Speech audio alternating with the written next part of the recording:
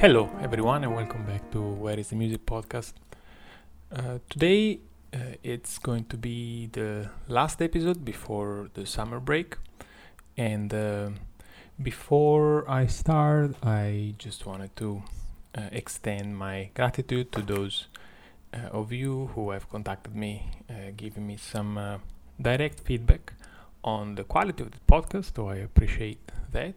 And also, I thought since it's going to be the last of for the season before summer break, a few weeks, I thought about doing something slightly different. Instead of a piece of music or an artist, a composer, I thought about talking about a book, something that I've read quite some time ago that has somehow dropped perhaps some pearls of wisdom that kept resonating in me through the years. This is Everything is Connected by Daniel Barenboim, subtitle The Power of Music. And I thought about taking some quotes out of it and offer some reflections. Barenboim is if you're not familiar, but I doubt, because it's such a famous figure in the classical music field.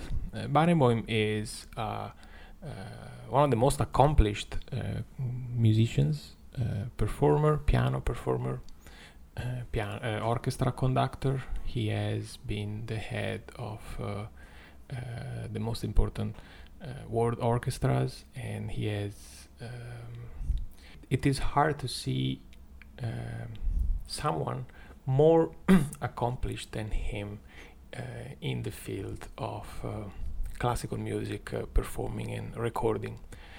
He's also very active as a writer. He has published a few books, and I always found this figure fascinating because of his capability of speaking meaningfully, deeply about music, which is a task that I should know by now is quite challenging.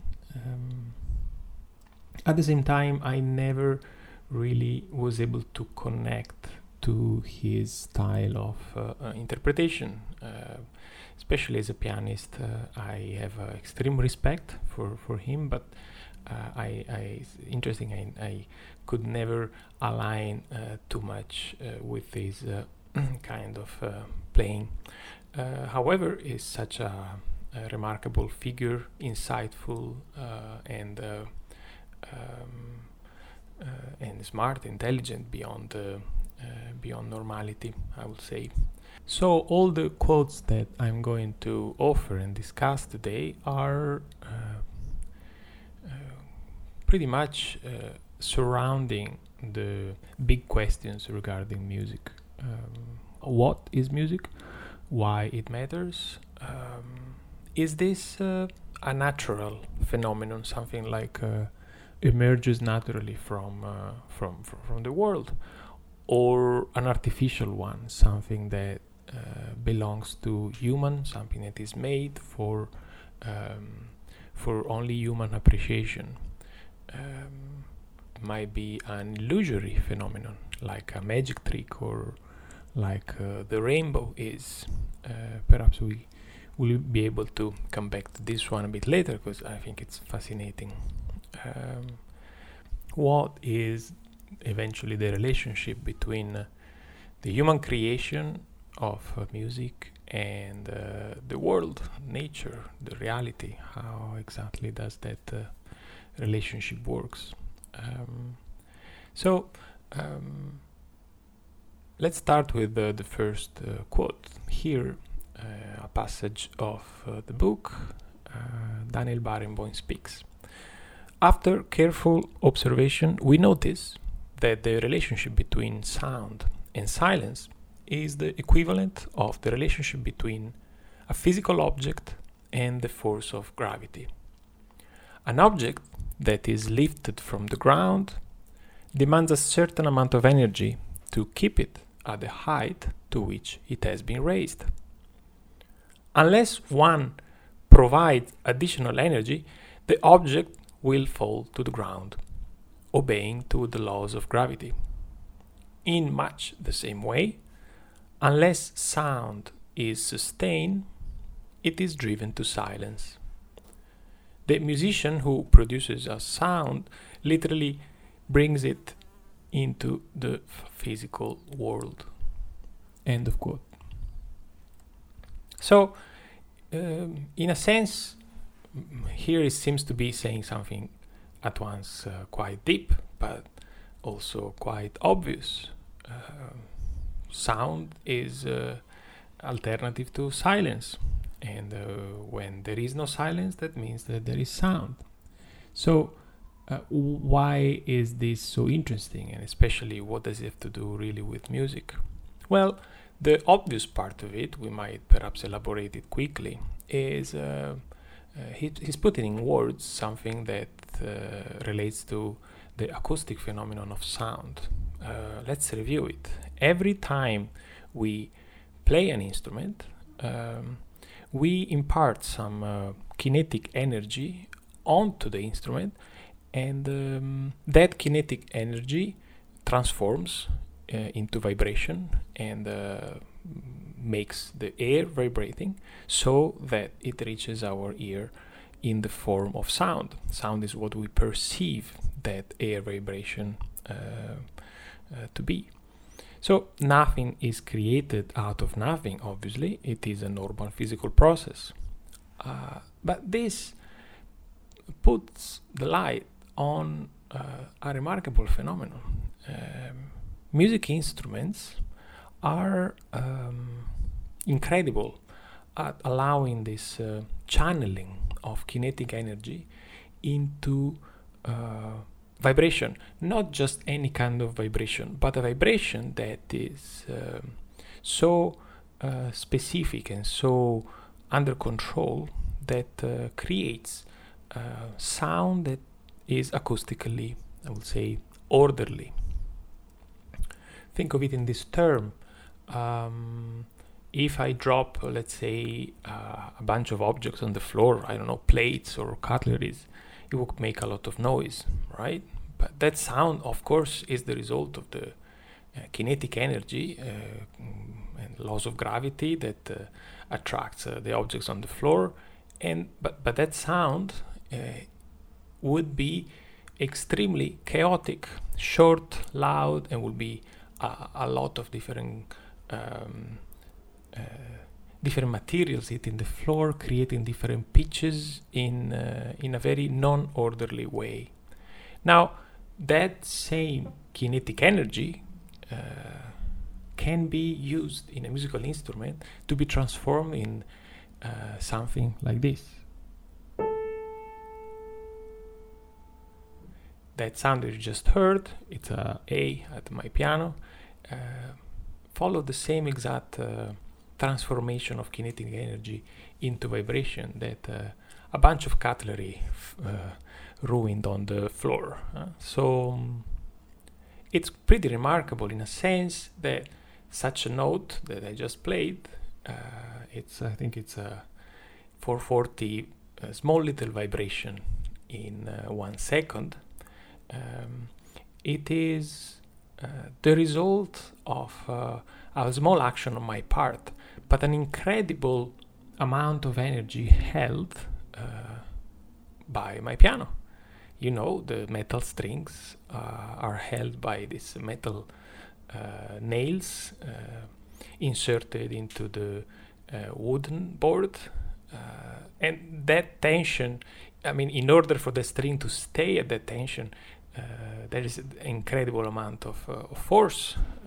So we are somehow under the illusion that we play the piano with just a very simple motion of a finger, but the reality is that that note is the result of an incredible amount of effort on the part of the musical instrument, and of course which has been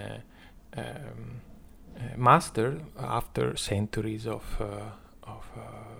tradition of instrument buildings, etc. And so this is probably what I meant in the beginning when I suggested that perhaps music is an illusion. Well, we hear sound as a linear, perhaps as a single identifiable item, but it is a very non-natural phenomenon. It is so unlikely, so improbable that in nature a sound like this will occur, exactly because the amount of energy, kinetic energy and design required to make the sound happen can only happen after hundreds of years of tradition and under a lot of and after a lot of design work and effort on the part of instrument builders and musicians and artists. So this is to me a fascinating way of thinking. But let's continue in the more interesting probably aspect of the quote by Barenboim, the relationship between sound and silence. There is something deeper in that. So perhaps we can draw a short analogy, a quick analogy with how stories are told and how stories acquire meaning. And if you think about it, a story that has a moral must end. So the conclusion of a story is a necessary part of the meaning of the story. Without a conclusion, we would be in suspense to realize what the moral is, what the meaning is. If you think of theater, an actor is dead and reborn every time he's interpreting the story for us on the stage. Is dead and reborn every time. So does sound. It needs to decay into silence in order to be relatable to us. Here in this quote, Barenboim is suggesting that the creation and the sustain of sound can only come out of human energy and human will or intention. There is no music without humans making it. That is not to say that there are maybe natural acoustic phenomena that are similar to music, that sound like music, but music per se cannot exist without humans, without human will, human intelligence, human intention, and human energy.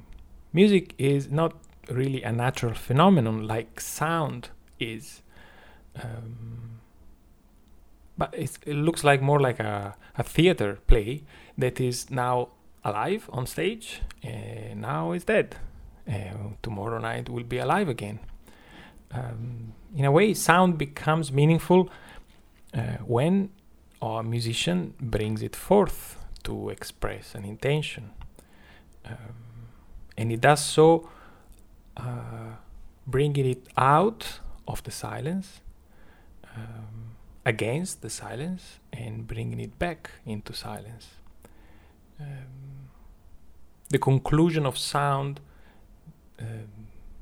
brings a moral to it, brings a meaning to it. This is probably what Barenboim is referring to.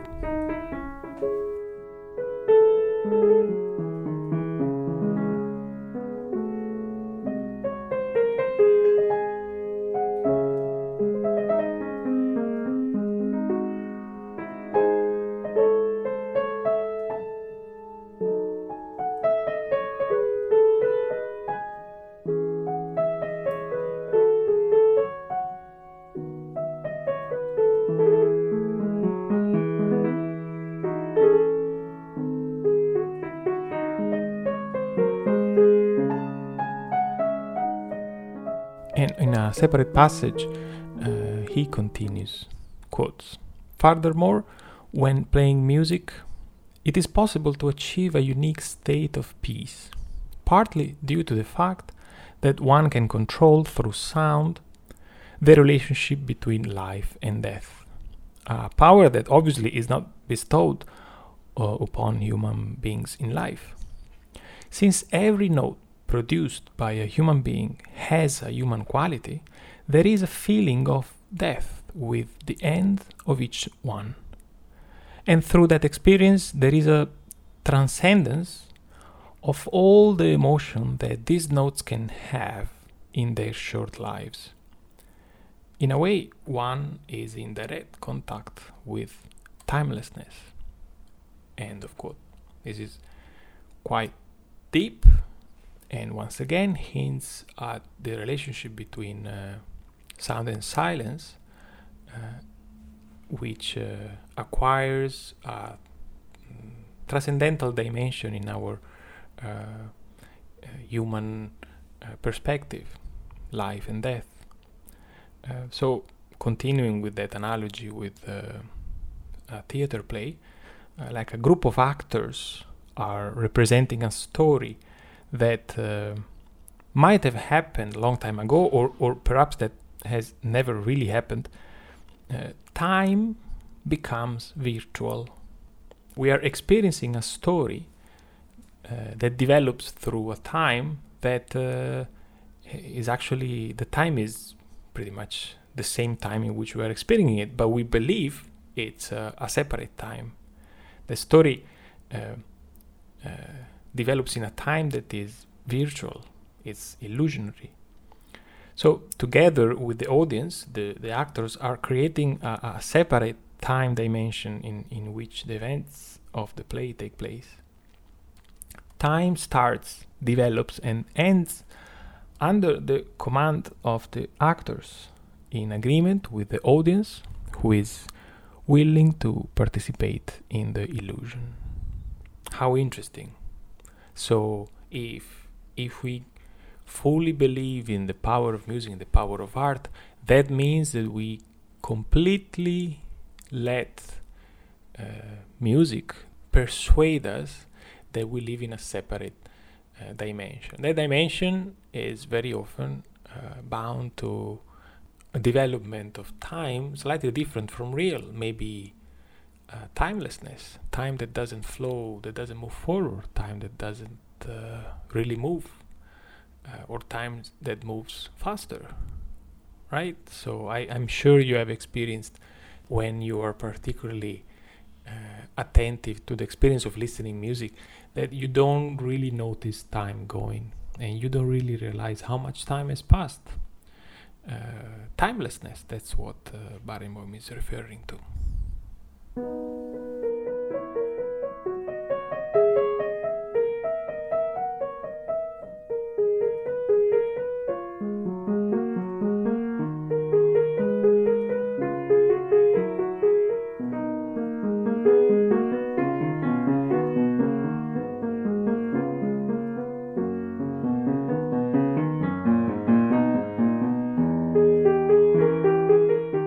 Legend has it that the 8th century Arab poet Abu Nuwas once visited Khalaf al-Hamar to seek his advice on how to write poetry, and was told to begin by memorizing 1,000 poems. After having accomplished the task, he recited them from memory to the master, who now instructed him promptly to forget them. This fable, oversimplified though it is, describes exactly the process that a musician must undergo when studying an unfamiliar work. In other words, the structure of a work must become so internalized in the mind of the musician that intellectual thought during the performance is no longer necessary. On the other hand, he may trust that his spontaneous promptings arise from his deep knowledge of the work and not from a personal whim. End of quote. This passage, I think, is more directed to those of us who play an instrument. As a teacher, I've often been asked, how am I supposed to perform this incredible, huge amount of very detailed actions in a very precise sequence, in a precise amount of time. How am I supposed to do all of that? Well, what is Daniel Barenboim hinting at here is the difference between conscious and unconscious knowledge, or conscious and unconscious learning. There is a great amount of things that we can learn consciously. This is what we do, but in order to pile up one layer of control over another, one layer of actions over another, we need to let the first layers become unconscious. The question on how to do this, well, it's obviously a very complicated question, but it's also a very personal one. Certainly, I became better at it through the years, not just because of experience and practice, and just by doing it more often, as per very many practical things. Just by doing them more, one learns to do them better and more efficiently. But also, perhaps is something that one acquires with age, I don't know, but I think I benefited in the years from considering my artist self more like a vehicle, a filter of music, than like an owner or a creator, someone whose agency and value is reflected in the music I make. This is to say that there is a whole lot I can do through conscious learning, but in the years I perhaps started appreciating much more the amount of things that one can do just by letting things work themselves out. For example, if I have to repeat 1,000 times a passage, well, I'll just do it. It has to be done because it doesn't sound right, and this is a way of being less in command. We are just submitted to something that needs to be taken care of, rather than 1,000 times should be enough. If after 1,000 times it's still not good, well, let's do another 1,000. I know it's a harsh reality, but one might put in this way that letting go of our own ego, in a sense, might help us in actually achieving what we strive for, what we aim for. In this way, to me, at least, learning has become more of an open route, something in a way limitless, but at the same time always imperfect, rather than evaluating what I've learned or how I improve my music. I try to just stick to the playing and the listening. I prefer now to just do the experience, having the experience of music, rather than learning notes or learning pieces or pages or techniques. I just play them, however imperfectly and inaccurately that will result. This is what I mean when I say I prefer just to be the filter, the vehicle of music, rather than the so-called master and commander. The quote from Daniel Barenboim also, the fable refers to this 1,000 poems, and obviously to learn by heart 1,000 poems, it's a lot. I don't know how to do it. I don't know if I've ever done it myself, but what I know is that knowing another poem is better. I like it more. There is a lot of work to do, but in a sense, if I enjoy poetry, if I enjoy music, I will just add another bits, another passage, another piece, another work.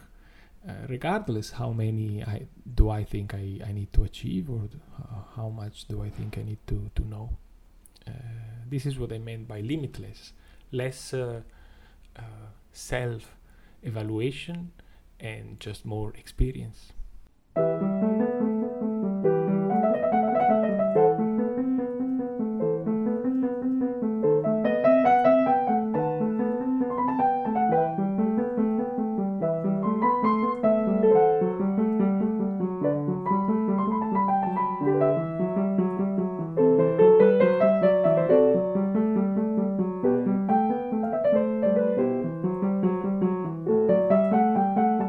In another passage, Barenboim writes, quote, "Thus emerges the impossibility of separating elements, the perception that everything is connected, the need always to unite logical thought and intuitive emotion. How often all of us think that we should consider something objectively.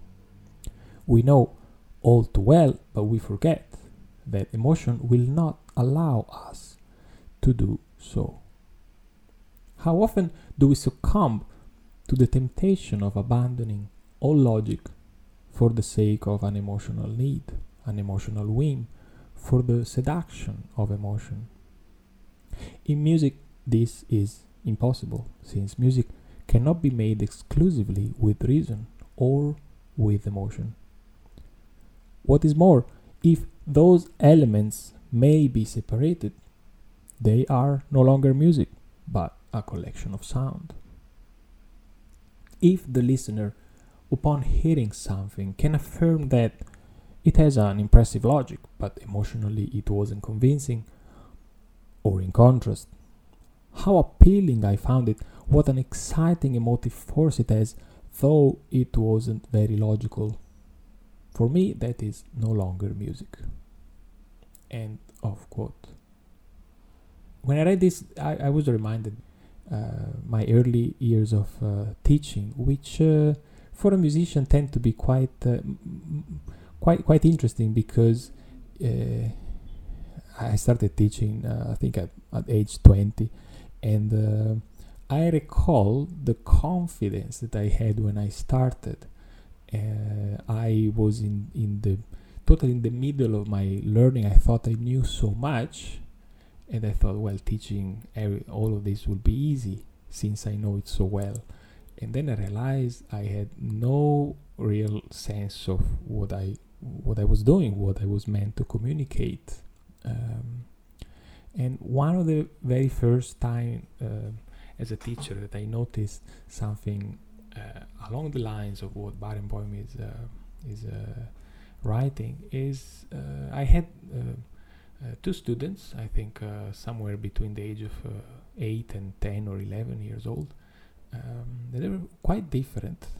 One was a girl, I think she was either 10 or 11, and she was, say, very methodical, very rational, very smart, and also quite talented, and also, I would say, very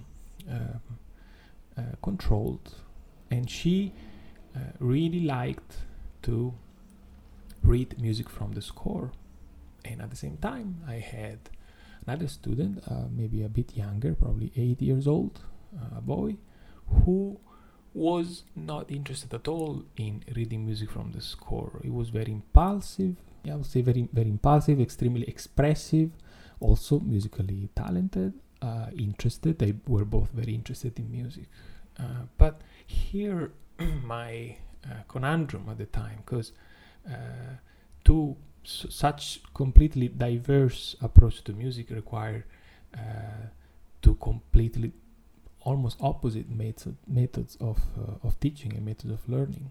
I noticed how for the girl, the methodical, rational one, she needed very clear instructions, very detailed approach, and once she had all of that under the control of her fingers, you could see how much emotion she would be able to express in performance. So once again, there is a moment in which, at the time, she was able to merge the two dimensions and trigger the initial, let's say, the opening door was through a very rational, methodical approach. While in contrast, the boy was doing exactly the opposite.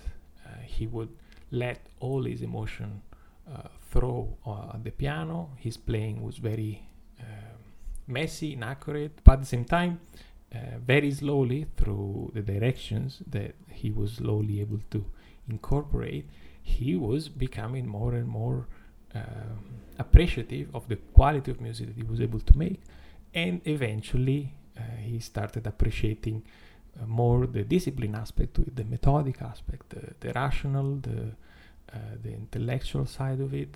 So once again, he reached the same or a similar place of music appreciation, music learning, but starting from the exact opposite, starting from the emotional side. How interesting! I mean, that was still after roughly 20 years, an experience that was quite telling. In a sense, if we continue commenting on the quote by Daniel Barenboim, art inspires us to break away from the idea that possesses. Art teaches us to be open and receptive, to connect the brain with the heart. We all need to be guided, nudged a bit, pushed a bit in directions we wouldn't intuitively go. In this sense, I keep seeing art as an opportunity. We all tend to somehow crystallize our ideas, to prefer familiar pathways, and it takes practice, it takes patience and a bit of courage to walk in different new directions. And to be fair, as an artist myself, I still find it extremely difficult. It's not that since I haven't done it for almost all my life, it's any easier. New directions, unknown direction, are still hard to take. So, as a teacher, I often see talent in one direction, and my commitment is to offer alternative directions, things that I might have experienced myself, but they can just be a new path for the student.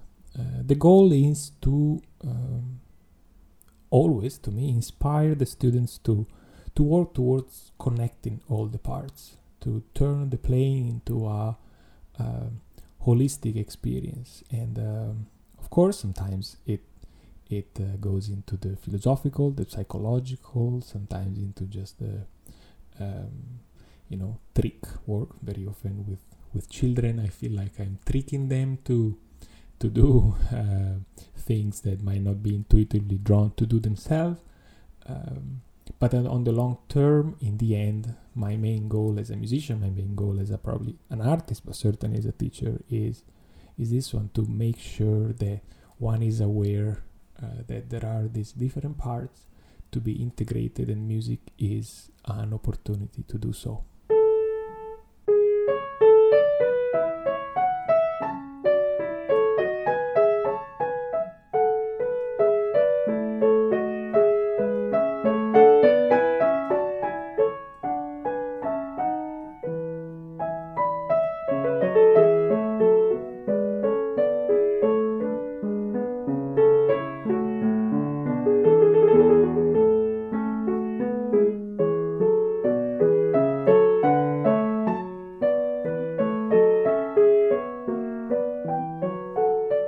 The very idea of questioning requires the will and the courage to learn in stages, without any guarantee of acquiring knowledge at the end of the process. The search for a system, on the other hand, is the beginning of the basis of ideology and fundamentalism. End of quote. This is interesting. I mostly agree. I wouldn't know if the search for a system is the beginning of ideology and fundamentalism, but I certainly know and I agree that questioning requires will and courage. Once again, this is probably more directed to those of us who play an instrument and want to learn how to play better.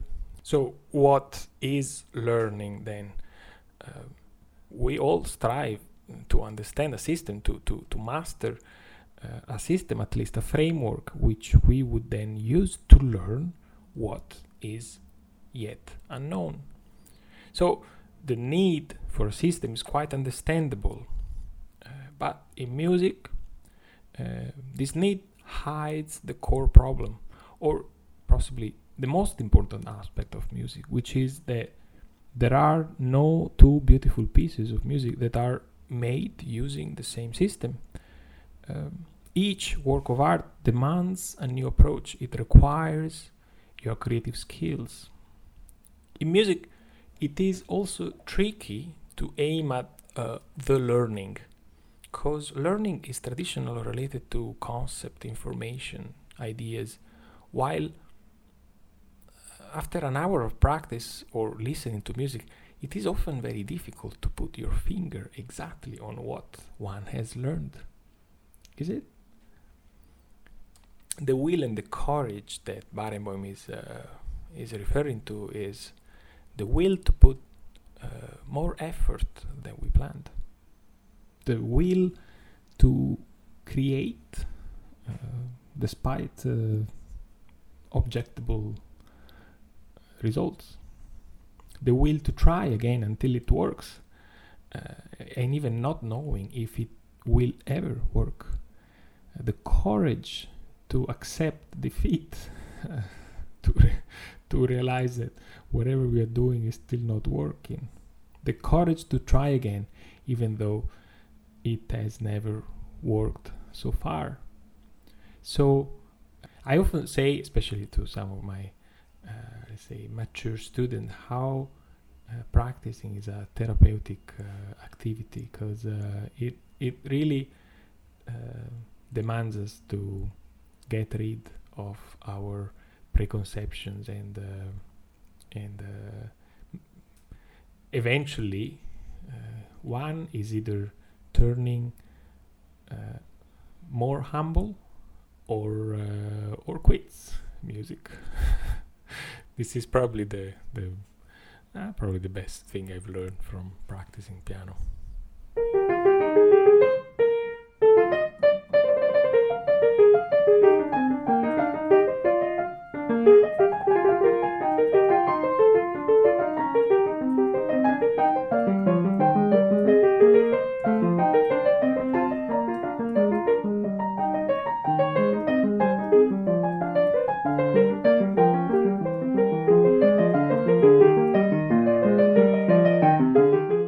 Okay, we've reached the last quote.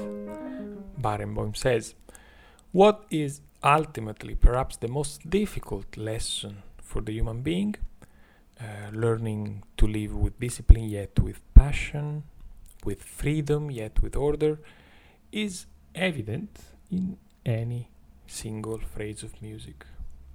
End of quote. So it's a beautiful way to put it.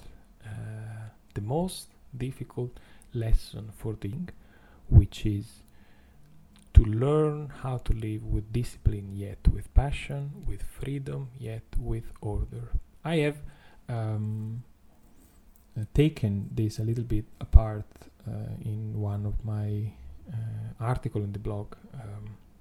It's called The Game of Playing. We cannot really learn how to express our emotion without discipline, and we cannot just be disciplined, because we wouldn't be able to express our emotion if we just follow order and rigor. So the interaction that occurs between our strive for freedom and yet our necessity for order is what probably music is hinting us and suggesting us that there is good in there. So if you are curious, you can head over to my website and take a look at what I write about the game of playing. As to conclude, I will just read a final short quote that I find interesting and funny by Daniel Barenboim. This is from the book Everything is Connected, The Power of Music, and he writes, "The paradox consists in the fact that music is only sound, but sound in itself is not music." And that's it. I'm gonna leave you with with this possibly very deep, possibly not deep at all, reflection on the nature of music. Thank you for being with me today, for tuning in and following this intellectual trajectory today. I hope you enjoyed. You know that the podcast is available in many platforms and is also available on YouTube. You can leave a comment there if you enjoyed it, or if you didn't enjoy it. I'm happy to hear your thoughts about it. If you want to suggest some topic for the future, you feel free to do so. And I will continue releasing episodes in September. Now it's a summer break, so I hope you all will have a great summer, and to see you again on Where is the Music podcast. Bye bye.